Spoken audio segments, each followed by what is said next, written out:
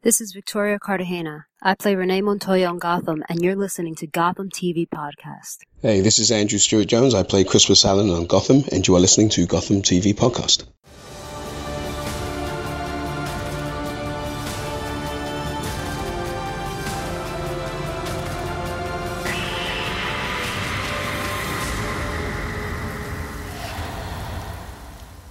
Hi, and welcome to Gotham TV Podcast, the unofficial podcast about the TV show Gotham and the connected DC universe. I'm one of your hosts, Derek. Hi, I'm your other host, John. And this week we're talking about episode 5 of Gotham, Viper. Viper. yeah, really good episode. So let's get into our news to start off with.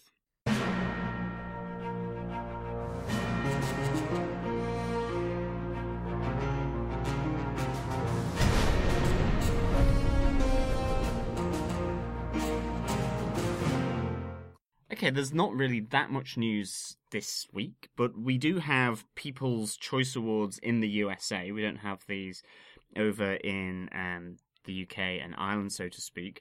But it's great news for Gotham because it has been nominated for Favourite New TV Drama for Gotham. And Favourite Actor in a New Series is Ben McKenzie. Yeah, really good for both that.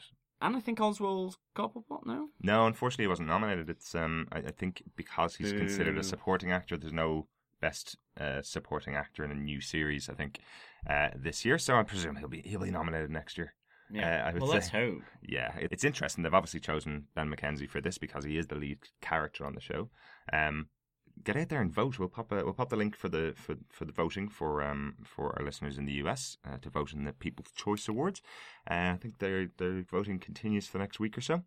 So get on there and vote for both of those. Yeah, so that's great news. And then a bit of repeat news for those of you who didn't listen all the way through to the end of the podcast. Who doesn't listen to the end? Shock horror. We had a little bit of breaking news klaxon action. Yes. That's a bit of a tongue twister. Breaking news klaxon action. Yes. At the end of last week's podcast, because there was news that we will see a intergenerational Scarecrow, in a sense, come to Gotham. That the Scarecrow will be coming to Gotham. Yeah, it was actually completely confirmed. It was John noticed the news story just after just while we were recording last week. I hadn't actually read it at the time, so I've read through it, and it is a confirmed piece of news that he's coming to the show, and that his father will be involved. So basically, Jonathan Crane will be around Bruce's age and Selina Kyle's age, but that his father will have this mantle of the Scarecrow. Yeah. So that this Scarecrow will almost be will be passed down. It will be intergenerational, as we were saying, through this series. It adds an extra dimension to the character's origin, and maybe this is one of the characters that Danny Cannon, who was talking about, the back catalogue of the DC characters in the Gotham universe, in the Batman universe, and we're surprised how many didn't have backstories or full backstories and origins, and this could be one of those such characters. Yeah, I think the point I was making last week regarding it was that we have actually seen an origin story for Jonathan Crane in Batman Begins, and the character appeared in all 3 of Nolan's films. I think he's the only villain that's appeared in multiple films, I think. So it's really interesting that they choose him to have a backstory on Gotham. An interesting idea. I think the point that Danny Cannon made in the interview, I think it was Bruno Heller or Danny Cannon, maybe. The point that he made in the interview, though, regarding this character was that he wants to have a known villain for the series and a villain for Jim Gordon, and this is a good way to do it, is to have his father be the villain for Jim Gordon and the son potentially being the villain for Batman in the future, which I thought was quite an interesting point. Interesting. Yeah. So by extension, then, Oswald Cobblepot isn't a villain of Jim Gordon's. Potentially he may be, in the future. Yeah, okay, no, that's interesting. I just assumed always that whilst Jim maybe doesn't know it, that Oswald, or the Penguin, is his nemesis. It's just that he's a very good manipulator of people. he's a snitch. He's kind of squirms his way, tries to develop those relationships for him to get the best out of. Mm-hmm. But in a sense, there's a nemesis there, but maybe Jim just doesn't realize that.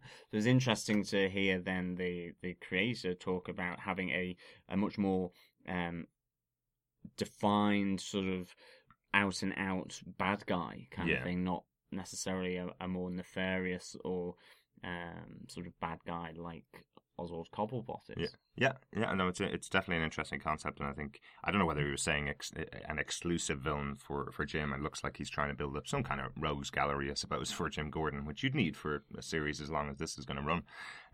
But yeah, quite interesting, and that is confirmed. He's going to appear. So I was quite interested to read it after I'd made my comments last week on last week's episode. So here's some new comments for you. All right, so that's the news. If you want to give us any feedback on the news, you can contact us at feedback@gothamtvpodcast.com. I think then on to the review.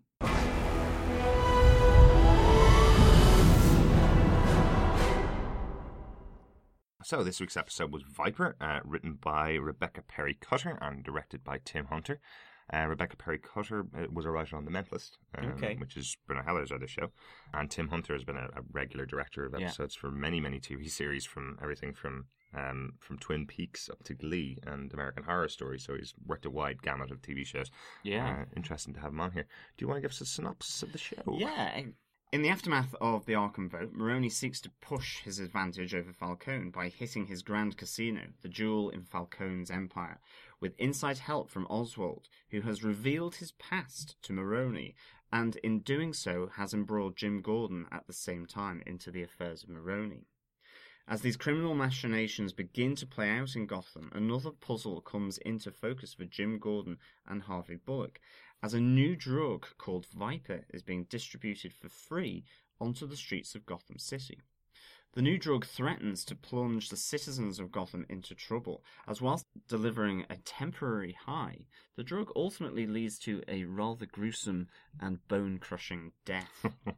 The perpetrator of Viper in Gotham is exposed to be a disgruntled former employee of a large pharmaceutical company, a man called Stan Potolsky, who seeks to send a message back to his former employers and to the company's board members about their morally and ethically ambiguous military projects that Viper was a part of.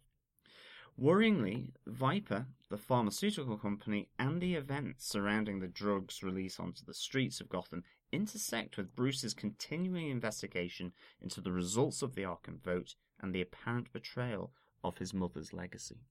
Right. Very interesting. So what are your initial thoughts then of Episode 5 Viper? The show's really getting its stride now, to be honest. Really enjoyed Arkham last week, and this episode Viper's really good. I'm loving Sal Maroni. I'm loving that whole storyline with Oswald. I'm really liking the Fish storyline as well at the moment. I think that's really good, and I can see that the whole piece with Bruce and Alfred, where they're starting the investigation, is really, really good. I'm really enjoying it. Probably a bit of a setup episode for a lot of stuff that's going to happen in future, which we'll obviously talk about. But I really enjoy a setup episode like this where they explore the characters. I think that's pretty good. How about yourself?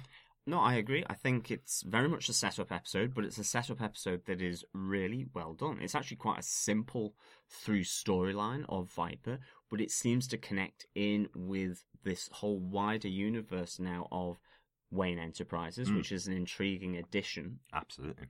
I think it sets up a lot of other different subplots surrounding the whole Maroni and Falcone, particularly for Fish Mooney and another player within Falcone's gang. So all these are all nicely teased out, and Viper and the drug and the guy behind distributing this onto the streets, has got that cachet of Viper equals potentially Venom, as we hear, Bane. So this idea of really bringing in an incredibly well-known character now, given The Dark Knight Rises. Absolutely. And setting that up within sort of Wayne Enterprises and its subsidiaries, which I think is a nice little bit of complexity added to the whole storyline. So yeah, as you mentioned, a lot of people know the character of Bane from The Dark Knight Rises.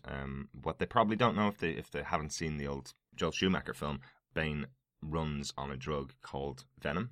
He's essentially become addicted to it. He has to take it all the time to keep up his powers of being super strong, essentially. Something that wasn't brought into Christopher Nolan's films. But also that he's in huge amounts of pain, and because of this, and Venom helps to relieve that pain as well. Yeah, I think to an extent. Yeah, I think in the comics and in Tim Burton's film, it's very much this is what gives him his power more so than it's what takes away the pain. I think Chris Nolan really focused on that. You saw the character of Bane essentially snorting an aerosol of occasionally unnamed what it is, but that's what takes away the pain for that Bane is in. That's why he's wearing the mask essentially. But it wasn't delved into too much detail. So essentially, when we say that, when John had said that the drug Viper, there are allusions to it becoming Venom, and that's connected to the Bane character. That's essentially what it's about. Kind of a prototype of Venom almost, a version 1, in some various dubious experiments being conducted by a pharmaceutical company. Speaking of Viper, we get to see this to begin with, where a busker called Benny, homeless, sort of busking away, playing his guitar. Mm-hmm. Great little sign, which I'll let you talk about. I know you had spotted that. You liked his honesty, didn't you? Absolutely, I just love it. Why lie? I need money for drugs, which is just hilarious. And he gets drugs, in fairness. As a vial of green liquid with a pharmaceutical snake and wings, and with the phrase "breathe me" on it, is deposited into his guitar case by a man who we see on the other side of the road walk over and drop it into that case. Yeah. So really good touch in this scene also is that Benny's wearing a T-shirt that has the word "don't" written about 60 times over the T-shirt, which is as an audience member what you're saying to him. Don't do it. I know it says "drink me." I know it says "breathe me" on it. Don't do it. Don't do it. Don't do it. Don't do it. And I just love that's all written all over his shirt. I think that's very funny. And he. But of course he breathes it. Of course he does. And we then begin to see that he gets a high. He presumably breathes it again, and we get transported to him essentially holding up a convenience store, a grocery store on the corner. Yeah. And he essentially gets superpower from this. He gets super strength, pulls the ATM out of the wall. Drinks a lot of milk. Drinks a ton of milk. He's got milk. Yes, he does. The grocery store owner calls him Zeus, essentially, because he looks like he's a god, is the way that he describes himself. Yeah, he says, "Do not vex me, mortal." Which is an odd thing to say. Is this drug seems to give illusions of grandeur, I suppose, and that feeling of being above everyone else, even just with regards to the whole strength that you puny humans are supposed to steal from a large blockbuster. But he's drinking a lot of milk as well, which. But again, I like the munchies kind of thing, but it's actually with milk. Yeah, I like the little touch here that he's called Zeus. Zeus is a character that's not only from mythology; he's also in the DC comics. In the New 52, actually, he's been set up as Wonder Woman's father in the new version of her storyline, which I thought was quite interesting. Yeah. It's just calling out, the fact that the person calls him Zeus and chooses that particular name. I thought that was quite interesting. But yeah, this sets off the investigation.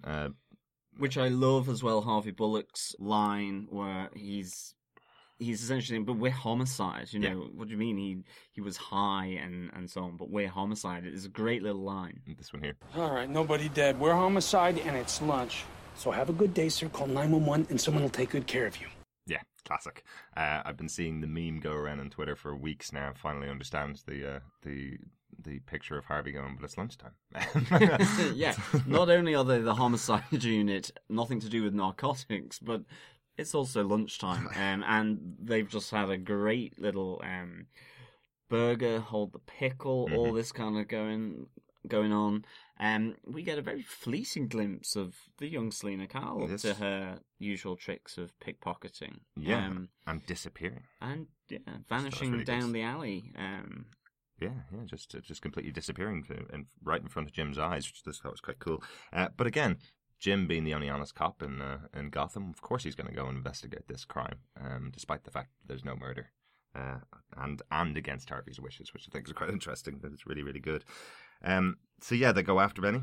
They track him down to a sort of an old warehouse, and again, there's all this milk old milk bottles and milk cartons all strewn about the place, and he's there with the ATM that he had nicked, and of course there's a pretty dreadful scene where he's running down the street pulling the ATM, which was probably slightly unnecessary, I think.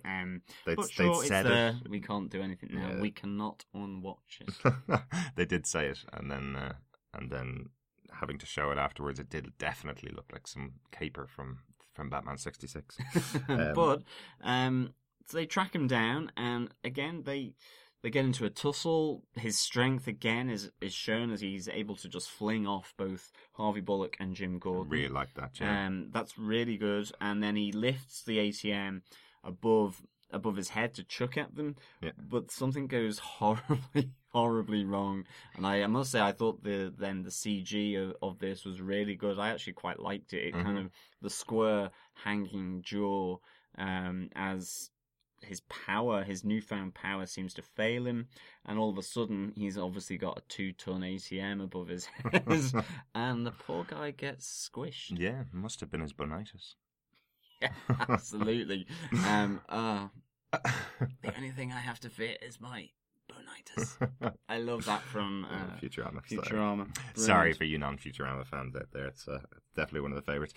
So he does give him the tip off as to who it is that gave him the drug. He tells him it's a dealer with a mangled ear, which sets them on the path for their investigation. It's also just important to note that this, and it kind of leads to some other really funny, really good sort of witty lines, I think, from Harvey Bullock, is the idea that this has been distributed for free. There's no, it's not a trade or anything like that. But again, it panics the GCPD, in particular Captain S. And I love her remark that that if this is getting out onto the streets, this is going to be horrendous. I mean, again, she's just thinking of the quiet life, or what I should say, the political angle of, this is going to cause my life a nightmare. I'm going to have to deal with City Hall, the media, deal with this investigation. It's going to be a nightmare. Whereas Harvey Bullock's view on this is, well, if it's just perp on perp action, if we just allow that to happen, get all the good citizens of Gotham indoors, stay indoors for a while, then voila, problem solved. Gotham no longer has a high crime rate. I love his thinking. Yeah, but no, which is just Sarah Essen's response, which I think is very funny. I love that's Harvey's plan. If you just get rid of the scales in the city, and Gotham will be a fine place. And the way you do it is just make sure to get all the druggies off the streets and get them addicted to this. It was scale on scale action, I should say, rather than perp on perp action. That's all right. You can call them both. It's all right. So they essentially track down this drug with the help of Edward Nygma, who explains what the drug does. Essentially, the reason why everybody's going after milk is because it takes all the calcium out of their bodies, giving them extra strength, which I think is quite cool, and a nice little use of Mr. Nygma there. Ed Nygma kind of makes the point that this requires high-end facilities for its manufacture. This isn't simply a street lab or something like this. This requires some fairly sophisticated bits of equipment, and they decide to look at the possibilities of pharmaceutical companies being involved, at least as an initial point. And we get introduced then to Wellzyme Pharmaceutical, which was mentioned along with Quillen Pharmaceutical, and I think there was a third as well. Yeah. So we've heard this name before, and here it's back again. Yep, it's quite an interesting concept, and essentially the head of Wellzyme comes in very quickly, even before they've started their investigation, but she comes in immediately and says, we have no involvement in this, which is a great little lawyer move to cut off the police and just say, look, there's no involvement at all. And then Harvey and Jim mention the man with the mangled ear, and that obviously pulls her up to a stop immediately, and they realise there is actually a connection with this guy. That he was a former employee. But what other thing do we learn about Wellzyme Pharmaceutical as well is that it is part of the Wayne Enterprise group of subsidiaries, companies, whatever. So there is this sudden connection to Wayne Enterprises, but importantly to the board and also then obviously back to Wayne Manor and the orphaned Bruce Wayne. And the episode actually starts with Bruce Wayne continuing his investigation of his parents' murder, but also now it appears the events following the Arkham vote with the mayor, this notion of Falcone and Maroni and how they were so influential within this deal, even though they're kind of mobsters and represent the criminal underworld, how they were such a large part of this deal to reinvent and redevelop the Arkham district of Gotham. Yeah, I really like how this kind of shows off Bruce's investigative side, essentially with his corkboard and his collage, much like Penguin's collage a couple of weeks ago. This one essentially is his corkboard, where he has all the news stories related to Arkham, all the mob war stories. But one of the pieces that we kind of picked out from the collage on the board is that he's already made the connection between Falcone and the mayor. He's already made the assumption that the mayor is corrupt and that Falcone is the one that's ordering him around. For a 12-year-old boy, he's a pretty good investigator, isn't he? Yeah, but that's the two pictures are next to one another, and he's got more newspaper snippets saying about the Falcone and Maroni mob war going on. But absolutely, really clever young man. Absolutely. I love, again, Alfred points out that, he doesn't want, what's going to happen if he doesn't find his parents' killers? He's not going to be able to take revenge on them. Bruce's line back to him essentially is that he wants to understand how Gotham works. He's not looking for revenge. He doesn't understand, without laying it all out in front of himself, he doesn't understand how Wayne Enterprises could be involved in something like Arkham, and how they can be involved in the vote and with them involved. How they would ultimately bring in mob bosses into dishing out these deals and these contracts for developing Arkham. Yeah. Absolutely. And he gets the direction from Alfred that his parents didn't conduct business like that, so there must be something else going on. Yeah, I love this idea that Alfred, at this moment within the episode, is very much, this is a waste of time. What are you doing? You're a young kid. What is this? What if? And he says, what if this is just a bloody waste of time? And I love that turn of phrase from Alfred. He says it's better than grilling yourself like a pork chop, in reference to him having his hand over the flame, I think from back in episode 2, the Selena Kyle episode. Okay. I think it's a really nice and important little relationship dynamic here between Alfred and Bruce. It's still Alfred finding his feet, knowing, what is it that the young Bruce Wayne wants to do? Is this right for him to be seemingly slightly obsessed and going down this route? Is it a morbid obsession? And he kind of threatens that it should all go into the fire further down the line. Fantastic detective work. I still, however, want to get the whole lot and chuck it straight in the fire. Don't put anything in the fire, Alfred. That's an order. Right, Master Bruce. Yeah, so here Bruce has just given Alfred an order. Essentially, he's told him, don't put it in the fire. It must be interesting for Alfred as his carer, essentially taking orders from Master Bruce. But yeah, quite an interesting turn now that Bruce is definitely taking the lead. He's now the man of the house. And he's treating Alfred as a servant. Almost. I found it quite brutal when he said, that's an order, don't throw it in the fire, that's an order. I was like, oh, okay. But suddenly, again, it counters this relationship dynamic again of, is it kind of a mutual kind of respect, almost like a surrogate fatherly figure, or is it a master-servant relationship? I also then thought orders, Alfred is coming from a military background, that he's used to being ordered, quick march, left, right, all this kind of stuff, attack, crawl, whatever, fire. Loads about army orders.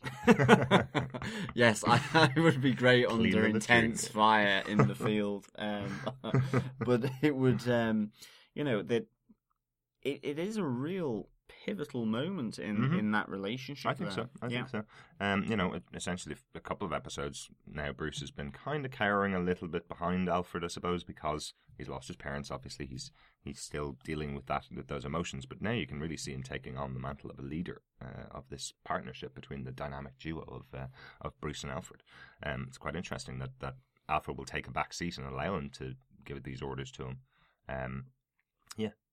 There is a Wayne Enterprise event. I think Alfred calls it a luncheon, that Bruce kind of wants to go to because, he's figuring out that something definitely was up, that there are offshore accounts, there's different cover-ups there, and I think Alfred makes the point, says, you got all that from these, like, pointing to the files, and again, it's that notion that this is what Bruce really wants to do in the aftermath of his parents' death. Absolutely. But they then head to this luncheon. And it's at this Wayne Enterprises event that's taking place where Bruce's investigation into the dealings of Wayne Enterprises with the Arkham district vote and the mobsters intersects then with the investigation being conducted by Jim and by Harvey into Viper. And prior to this, we see Jim and Harvey Bullock track down I call him a friend, don't they? Yeah, a friend, but it's a university lecturer of Stan Ptolsky's. Because we find out, Stan Ptolsky, who is giving out the Viper for free, used to work for Wellsine Enterprises. They go to his friend at Gotham University to find out some more about him and what he was up to. Nice little bit of backstory here, that Stan Ptolsky was a biochemist, but he was also into philosophy. He was involved in sort of the area of bioweapons, and that's what Viper was. It was this version 2, kind of a serum for soldiers to give them extra strength and abilities, and that he was there creating the next version, and that they name it as Venom. Yeah, and essentially that Thomas and Martha Wayne are the ones that put a stop to these experiments and to this work, because of their fear of what it would do, what it was doing to people, and Stan agreed with them. He's the one that took it to the Waynes and asked them to use their influence to stop it. So this gives us another little lead into, is this another reason why the Waynes were hit or taken out, because of the pressure they put on Wellsine to stop these trials, essentially. So last week we had the Arkham area, that they were the ones that were trying to rejuvenate it and build the state-of-the-art facility for treatment of patients, and the gangs of Gotham didn't want that to happen. So that was one reason that they could have been killed. And this week, at least Maroni. Yeah, absolutely, and Falcone. And then we see in this instant then that they were slightly unsure and worried about certain directions in certain parts of their business of Wayne Enterprises. They agreed with Stan Ptolsky. Again, he went to the Waynes to complain, to get this shut down. The whole morality of it, the ethics of this bioweapon or being injected into human subjects, all adds another layer, as you say, to the possibility of who is behind the Waynes murders. Another layer, and indeed really nice ambiguity now to Wayne Enterprises, which you kind of got, say, in Batman Begins, for example, with Rutger Hauer as the chairman and CEO of Wayne Enterprises. Whilst Bruce Wayne is off in the Himalayas, you get this notion and idea that, you have this leader of Wayne Enterprises taking it down a route that his parents would never have allowed the company to go down. Absolutely. And you have this again here. Yeah, and it's specifically called out by the college lecturer here. Essentially, he says that just after they've died, it's gone back into production. This is what pushes Stan Ptolsky over the edge. It's gone back into production at Wellsine. So he's taking out his revenge on, essentially at the beginning, it's homeless people. And what leads him to Wayne Enterprises dinner is because nobody's paying any attention to this. Nobody's reporting on it the way he'd want them to, that it's connected to Wellsine. So he decides, you know what? If it doesn't work, maybe you have to take out people in power, which is Wayne Enterprise. Yeah, and he has a great little line. He says, "Empty altruism won't help undo what they created. People will see what they really are." This notion that, Wayne Enterprises is now using this facade of altruism that was there under Thomas and Martha Wayne for real, as a way of hiding potential corruption deep within Wayne Enterprises itself. That's how I kind of see it. What's altruism? Sorry. Says Harvey Bullock. I thought it was funny. John didn't really like the line at all, did you? I didn't go with it so much. I kind of just like the idea that, all of a sudden this old university professor suddenly sniffs a load of the drug and starts going badass with his Zimmer frame. That was very good. That was really good.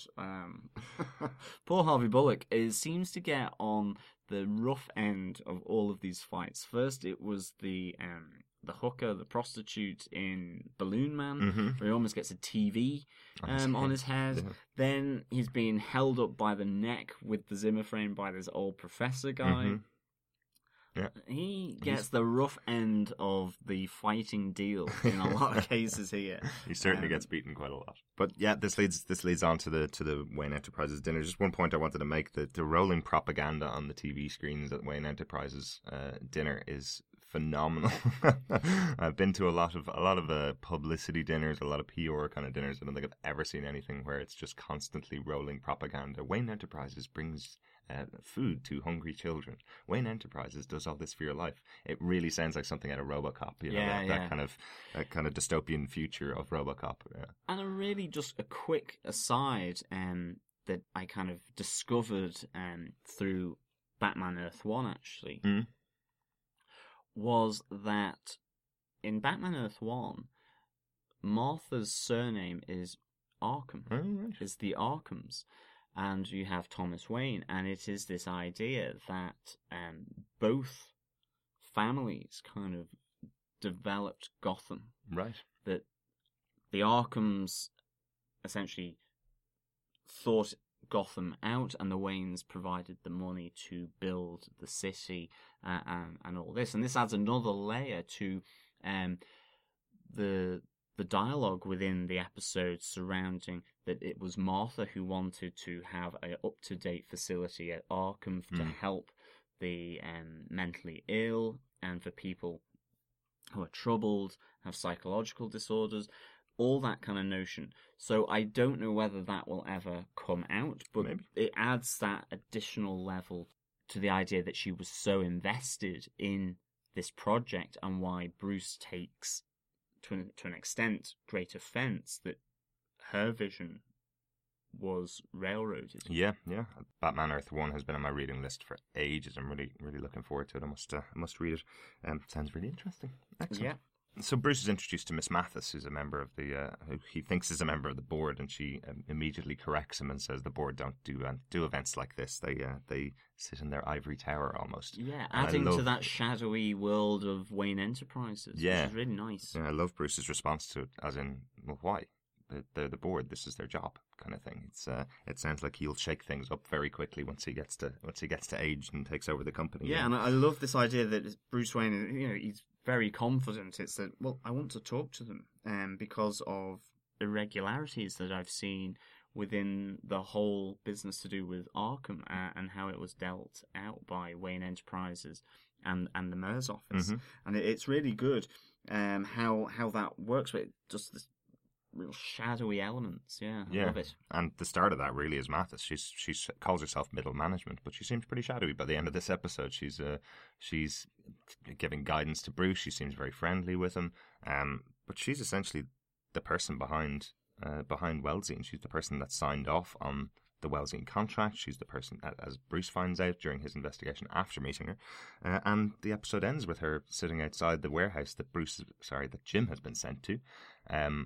And she's essentially talking on the phone to whoever was involved in the project, saying that she essentially confirming she's the one that cleared it out, and confirming that they're investigating but not getting close to the overall plan. Jim and Harvey Bullock have both been told to go to Warehouse 39 down on the docks by Stan Potolsky, who has actually got a huge faithful of Viper, as Jim and Harvey kind of saved the whole Wayne Enterprises event, because his plan was to send a message to them and to gas them with their own drug. She's there on the phone in the car. She's seen that Jim and Harvey have gone into Warehouse 39, and it's like, as you say, she says, we'll review that if they get close. And you kind of go, close to what?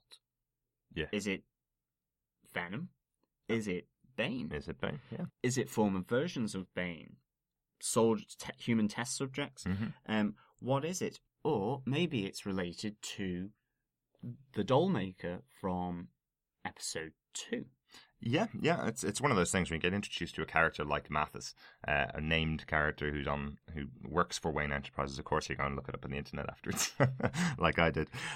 So essentially, there is a character called Mathis. It's a male character, Barton Mathis, in comics and also in the Arrow, I believe, who was Dollmaker.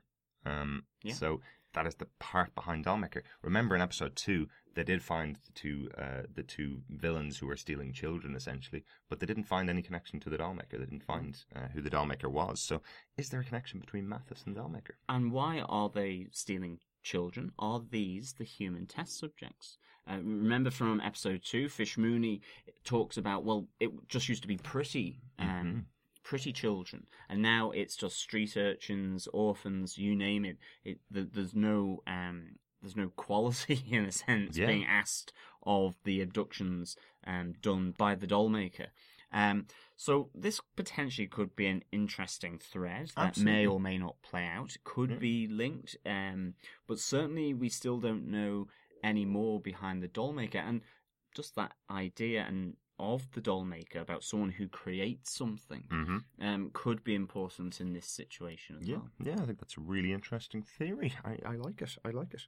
And then just one final thing is that we do see, as I said, Stan Potolsky get a faceful of his Viper, and he then jumps off the building whilst Jim and Harvey are there with guns pointed at him, telling him to kind of step down and to bring him in.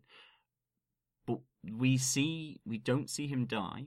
We don't see his body at the bottom of the building. Presumably, it's just too early in the evening to show. Presumably, mangled body, but he's just taken the Viper, so it's superhuman strength, so he's able to survive the fall. But he doesn't get caught. Stan Potolsky essentially disappears. You kind of assume he may have died after the fall, but maybe not. Maybe Stan Potolsky, and I'll throw this out here now, I'm not entirely sure I have much basis for it. Is he Bane? Question mark. Interesting. No. Interesting. Interesting thought. We'll see how it all plays out. Yeah.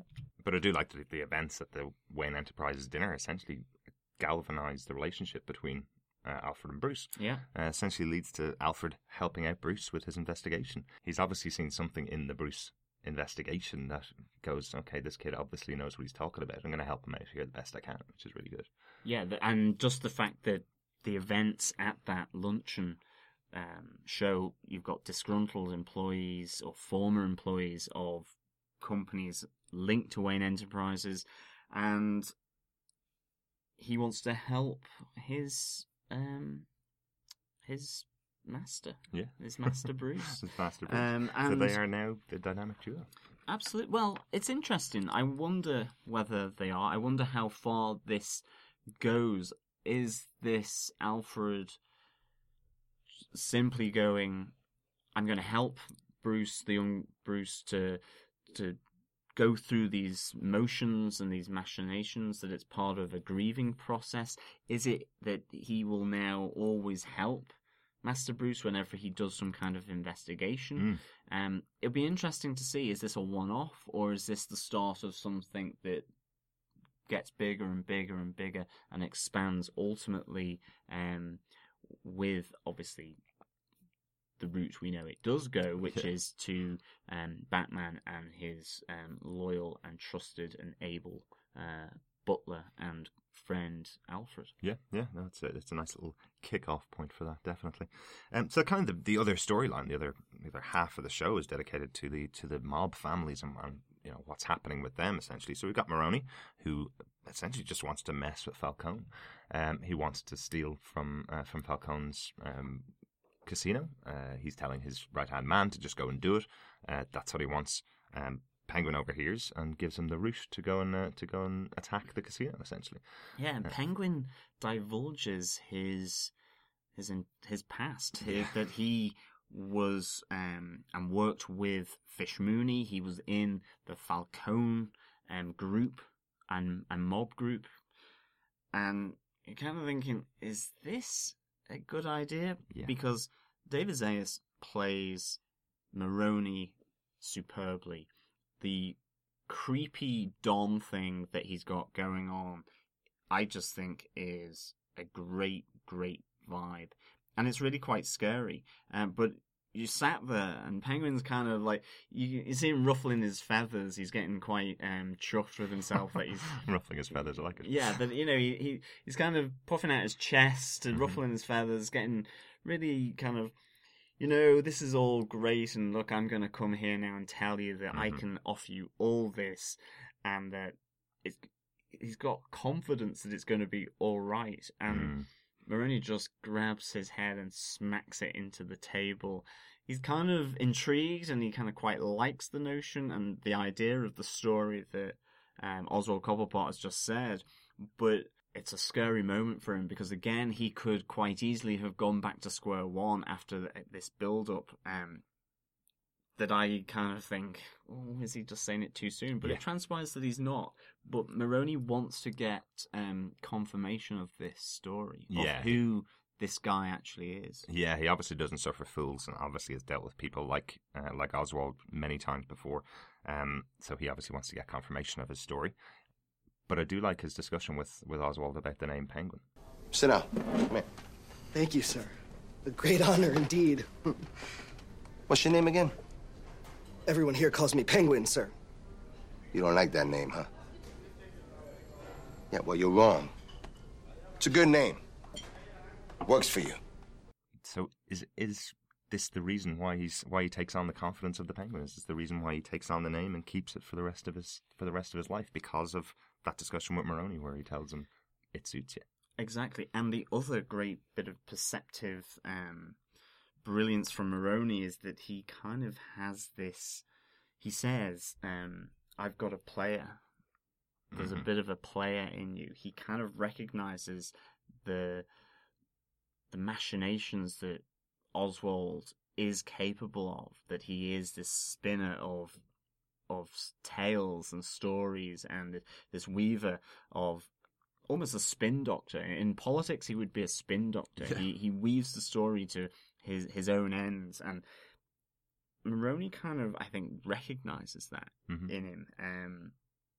And it's a really it's a great little bit of interplay. I love it, and I think you're right. I think it ultimately gives Oswald confidence in being the Penguin and taking on that mantle, that moniker. Absolutely. And talking about a disturbing scene, the scene with where Maroni is interviewing Jim, essentially, has kidnapped Jim, brought him to his restaurant, and is questioning him about Oswald without giving him any information at all as to what the story is that Oswald's told him. He essentially says, if you don't tell me the exact same story, both of you are dead. Yeah, he puts Oswald's face on the ham slicer. Yeah. Really, really good, intense scene from David Zayas, as you said. If I don't like what I hear, slice his face. He loses Begin slicing his face. I mean, really threatening, really scary. Again, really great from David Zayas. Really, Maroni has a real psychotic, dangerous streak behind his kind of head and don of the Maroni family. Absolutely. And again, we talked about it before, that Falcone wants to keep the city the way it is, that he's worried about the weirder parts coming up. I think Maroni kind of plays into that Maroni is a very different, much more unsettling kind of character to Falcone. I'd be hugely concerned if I was Falcone. I'd be hugely concerned at this person challenging me, because he has no qualms about how he how he takes out his enemies, very much so. So I think it's really, really good and really, really good storyline here with Maroni. I'm telling you, also, if I was Jim, I would definitely look for a transfer out of Gotham. I don't know why he's staying. I know he says it's his city and this is what he's born, what he was born, where he was born. This is what he wants to do with his life. But already, Metropolis is so boring. I would say so. In comparison, It's like, oh. But I mean, ultimately, the casino robbery that takes place on Falcone's casino is successful. It works out for Penguin, and Maroni reiterates it to Frankie, his right-hand man, that this kid's a player. Mm-hmm. It worked and it happened, and there's a realization, and it's something that he mentioned before, that they have now a new weapon against Falcone, and it echoes what ultimately Fish is doing with Liza that we saw from the previous episode, that she has a weapon against Falcone. I mean, poor Falcone, it sounds like he's been put up against a brick wall in front of a firing squad with all these weapons being pointed against him. So, I mean, he's kind of potentially getting into serious trouble down the line, and really there's a number of people trying to squeeze him here, and of course Maroni being one, but we then also see Fish developing her weapon in her club with Liza in some really good scenes again. Yeah, she's essentially teaching Liza Falcone's favourite song, which we learn later in the episode is Puccini. It's from an opera. I love the scene between Liza and Fish where Liza calls her mom. She says, "I'm not your mother. You might be my baby girl." It's really really interesting. And then she goes, "Oh, I'm bored. I want to get out of here," and gets a slap across the face for it with the "Are you excited now?" Yeah, it's a great. Again, I think Jada Pinkett Smith here. I like her. I'm sorry, I put it out there right now. I enjoy Jada Pinkett Smith as Fish Mooney. I am loving the character. I'm loving the role within the story that this character has. I'm loving her duplicity. It's just really good. We see her, first off, as you say, teaching her to sing Puccini, and then we also see herself sort of see Fish teaching Liza sort of how to hold herself, how to speak, how to come across to people in kind of an elegant manner. That idea again of theatricality, of a mask to put on in certain company. In this case, it must be Falcone's company. It's almost slightly Pygmalion, know, how it's being done. She's trying to take this rough diamond and make it sparkle for her own ends. Yeah, absolutely. It's a really good point. I think last week was a big turning episode for me with Fish, where, as we discussed last week, where she lets the mask slip in front of Butch Gilzean for the first time and shows you that she has been putting on this performance for everybody around her except for Butch. When she's talking to Liza, she very much talks to her in her normal voice. She's teaching her, though, how to develop this mask. And I will definitely say, if Fish's Club was in my hometown, I'd be down there every week. I love the music in there. The vibe, yeah. The vibe, yeah. We've had Portishead a couple of weeks ago. We now have Arctic Monkeys in the background during this scene with Liza, which I love. There's Puccini's aria as well, which is quite nice for a bit of classical. Absolutely. Mixing it up a bit. She's not afraid to mix old with the new, with the grungy with the more electro. Good club. Good club. Yeah. I wonder what drinks they will serve. Anything you want, I would say. Yeah. Judging by Harvey's state when he leaves it. Yeah, whiskey is big on the drinks menu. But I think her duplicity in all of this as well is really great. I'm loving it. And to begin with, we get introduced to a new character called Nikolai. Russian sounding. Yep. Some really good interplay with Fish and himself. They obviously, when we first meet them, do not enjoy one another's company. They appear not to like one another. Fish is kind of saying, well, here in Gotham we have electricity, we have TV and cars. Where you're from, you have nothing. Nikolai kind of is retorting with, women where I'm from are either cooks or mothers. And Fish retorts again, great line. Your mum must have been a lousy cook. I love it. And there's a real element of bad blood between these two, and this is part of the wider Falcone sort of criminal gang. Mm-hmm. Interesting point with Nikolai, Russian mobs in Gotham, that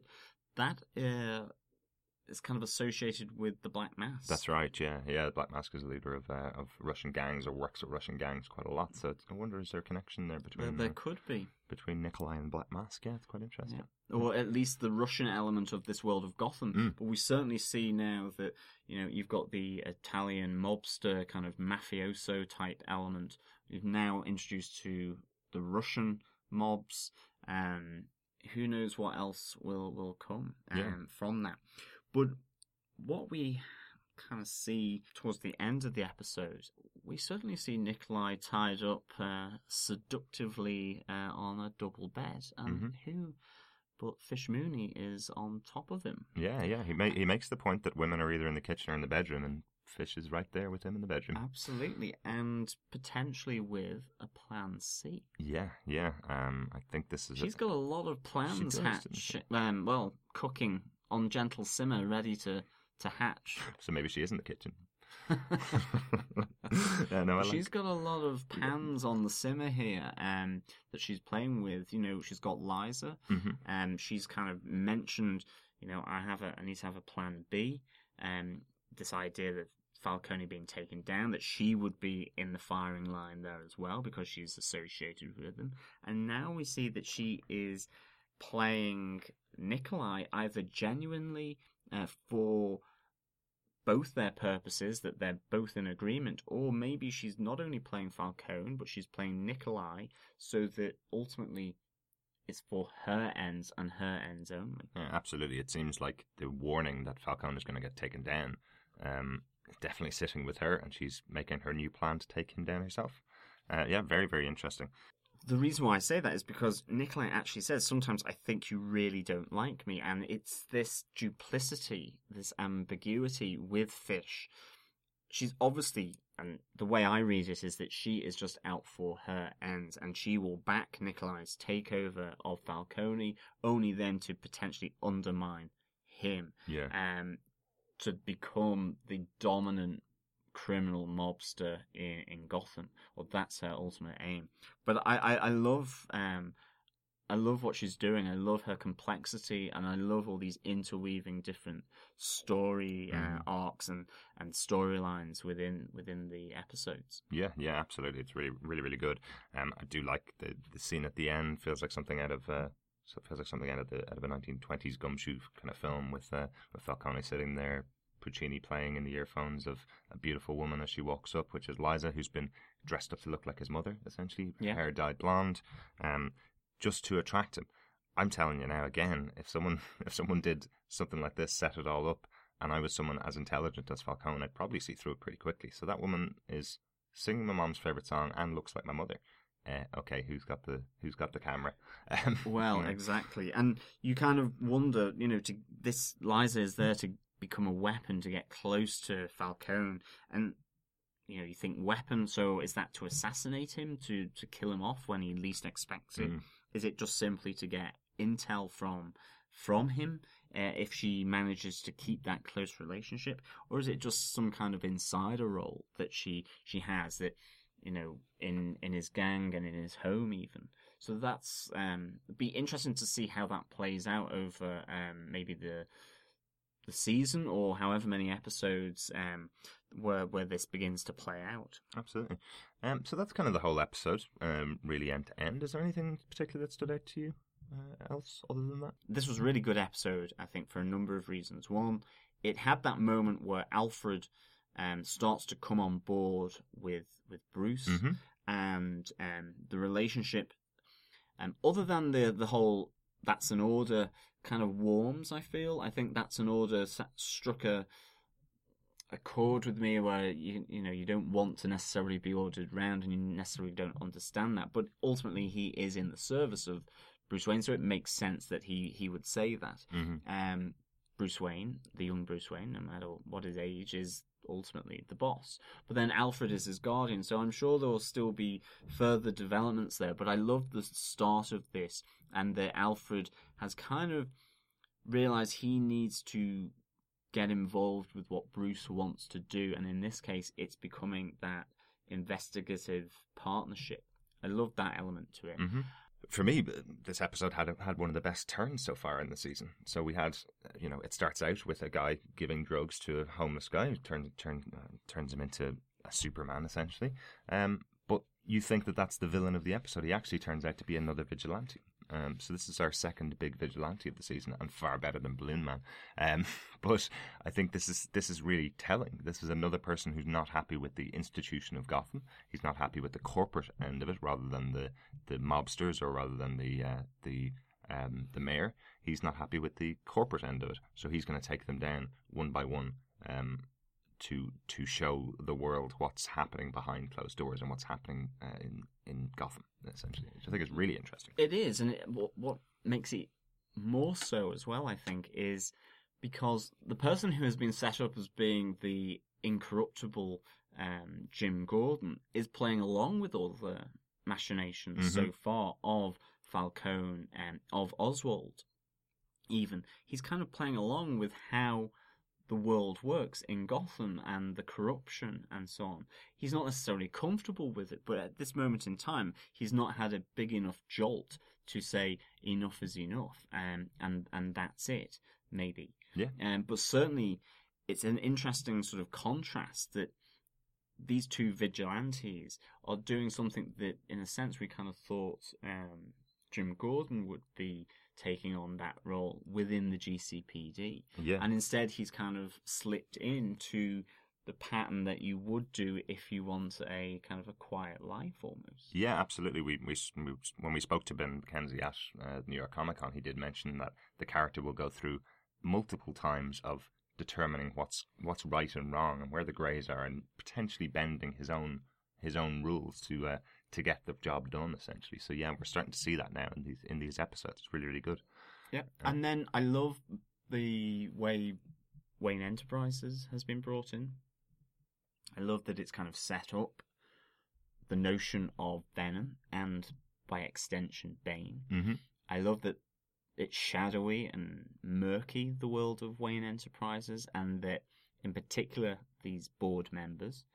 I would love it if Matthias, middle management Matthias of Wayne Enterprises, ultimately has some kind of connection with the doll maker. Mm-hmm. It would appear that you could extrapolate something like that. Whether that will happen, we don't know. Mm-hmm. But if it does, I think that's a really clever connection back to episode 2 with Selena Kyle. Mm-hmm. And those abductions of all the kids. So I really like that element as well. And again, for me, John Doman and David Zayas as these two big Don pillars, Maroni and Falcone, are really excellent. As is Oswald Cobblepot, as is Robin Lord Taylor. Again, these serialized elements that we are treated to each week in each episode are excellent, and what I feel now is that what's progressed from episode 3 and the Balloon Man, where we were maybe slightly critical of that, is that these other elements, like Stan Potolsky, like in last week's episode, they feel more integrated into the serialized elements, even though they ultimately end up playing episodic elements of the investigation for that week. Mm-hmm. Although maybe we don't see Stan Potolsky die, maybe he will return as a angrier, larger, stronger person. Maybe. Or maybe not, maybe he's just dead. But I suppose the other thing for me, I think overall, hugely strong episode, really, really good. The one thing that did kind of bother me a little bit about it, a little bad thing for me, was just the number of endings. So it felt like the show ended about 15 minutes before the show credits rolled, essentially. But there's about 4 different kind of endings. There's more endings than Lord of the Rings. So I just felt you may need...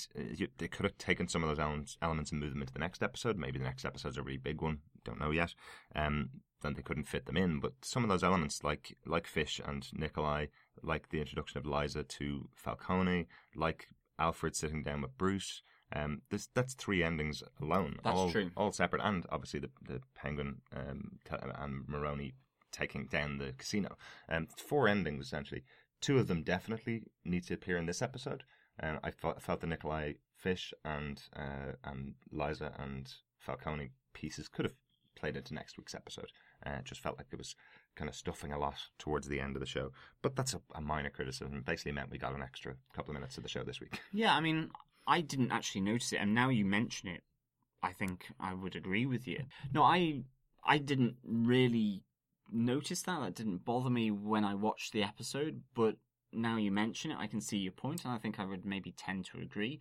But I think ultimately I'm happy enough that the 4 endings are there, but I think, yeah, you could have tweaked it slightly to incorporate them in the following week's episode. Yeah, I just think it just would have made the structure of the episode a little bit tighter for me, I suppose. So that's our review of the episode. So we've a little bit of feedback from this week. Daniel Butcher got in contact with us with regards to The Balloon Man. He starts off with, sorry detectives, I've been a little bit behind on my case files. First of all, I'd like to thank you for releasing your interviews from New York. I really enjoyed listening to them as I jumped between trains in the middle of the blizzard. I loved hearing Sean Pertwee chiming up as he realised who he was talking to. I'm glad you guys have talked about the elephant in the room with Gotham. It is kind of corny. I really did not expect that from the show. I'm still processing that piece. The other elephant is how brutal Gotham is. And my time zone is playing in a more family-friendly era. It airs in the hour before Agents of S.H.I.E.L.D. But I have had to make the decision of not letting my youngest watch because the show is a really bloody show. But how about that ending? Thanks very much, Daniel, for that feedback. Really, really good. I suppose, yeah, it's one of those ones. Balloon Man particularly was an episode that I had some issues with. Definitely in the corniness stakes. There's one piece in the episode of Viper that we talked about tonight where the homeless guy is carrying the ATM, and I thought that was about as corny as something in Balloon Man. But overall, the episode felt a lot less corny, thankfully. But I definitely take the point. Hopefully, as you get through the rest of the episodes, you'll start to see that it gets a lot less corny, and hopefully a lot that side of it will be taken out. We did mention the brutality of Gotham. I don't know how it plays in the US at 7 p.m. or 8 p.m. at night. In the UK, it's on 9 p.m. at night. So probably, as we mentioned on the episode Balloon Man, it probably plays a little bit less violent in the time slot that it's in. There's probably some expectation from people that it doesn't go as far as it can in that kind of time slot. But yeah, it's quite an interesting piece. And I understand the decision of not letting your youngest watch it, Daniel. It's particularly for that reason. But again, the show does appeal to a young age group, considering a lot of young characters that are in there, I suppose. And, the premise is it comes from a comic book. So, there will be a lot of comic fans that will want to watch it. A lot of kids will want to stay up and watch it at that time slot. And, I do understand that point. But, Agents of S.H.I.E.L.D. before the end of its first season was moved to the 9 p.m. time slot for an episode. And it's possible that if Gotham continues down this path, it'll move to a later time slot in the US as well. So thanks very much for your feedback, Daniel. Really good of you to get in contact. One of the pieces just during the episode, I popped out on Twitter. Overall, one of the pieces that stood out to me was that who Molly Mathis is of Wayne Enterprises. That's the piece that really stood out to me while watching the episode. Tricia Walter came back very quickly afterwards, and I'm sorry for not reading it out before the show and giving you credit for it. Essentially, Tricia's the one that responded that it could be Barton Mathis, the doll maker's mother, possibly. So we speculated that she had some connection with Barton Mathis, but Tricia's speculating that it could actually be his mother. In the comic books, there's quite a big connection between the father of the doll maker and Jim Gordon. So potentially that character, Barton Mathis, who's the doll maker, and as we mentioned, he was mentioned in episode 2, that Barton Mathis could be just starting out, or perhaps his father is starting out. Interesting idea, Tricia. Yeah, thanks very much for your feedback. We will be watching very closely over the next couple episodes. If you have any comments or any feedback or any discussion points that you want to raise with us on this review and this discussion of the episode Viper, or any of our previous episodes, or if you've got any kind of ideas and thoughts just in general about Gotham, about characters, you are more than welcome to get in contact with us at feedback@gothamtvpodcast.com.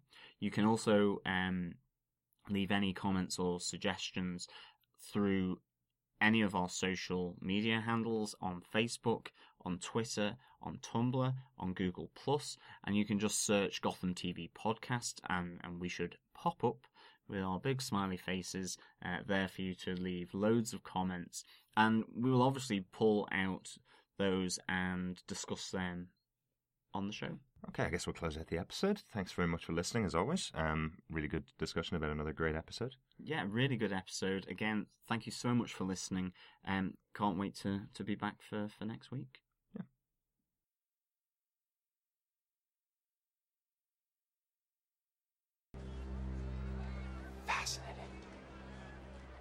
Fascinating.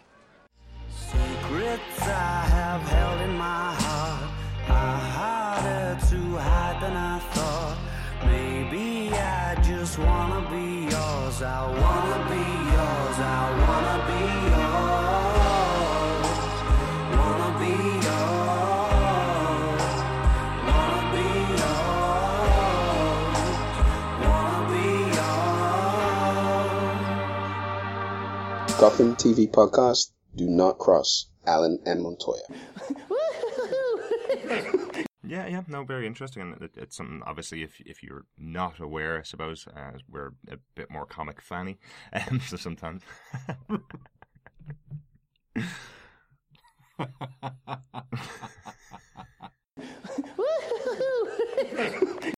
So that's the news. If you want to leave us any feedback, you can email us at feedback@gothamtvpodcast.com. Brian Michael Bendis. I got it right the first time. Okay, great.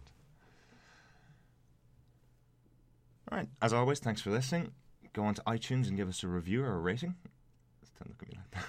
I'm just closing out the show. Oh, okay. Is that okay? Yeah. Sorry, I didn't know what you were doing. Sorry. I don't understand. Sorry. Okay, well then, let's close out the show. As always, thanks for listening. Really good to chat about this episode. Another great episode of Gotham. Next week's episode is episode 6. I forgot the name. Brian Michael Bendis. Could be Brian Michael Bendis. I've written it down on the sheet so we knew what it was, and now I'm going to get all this out.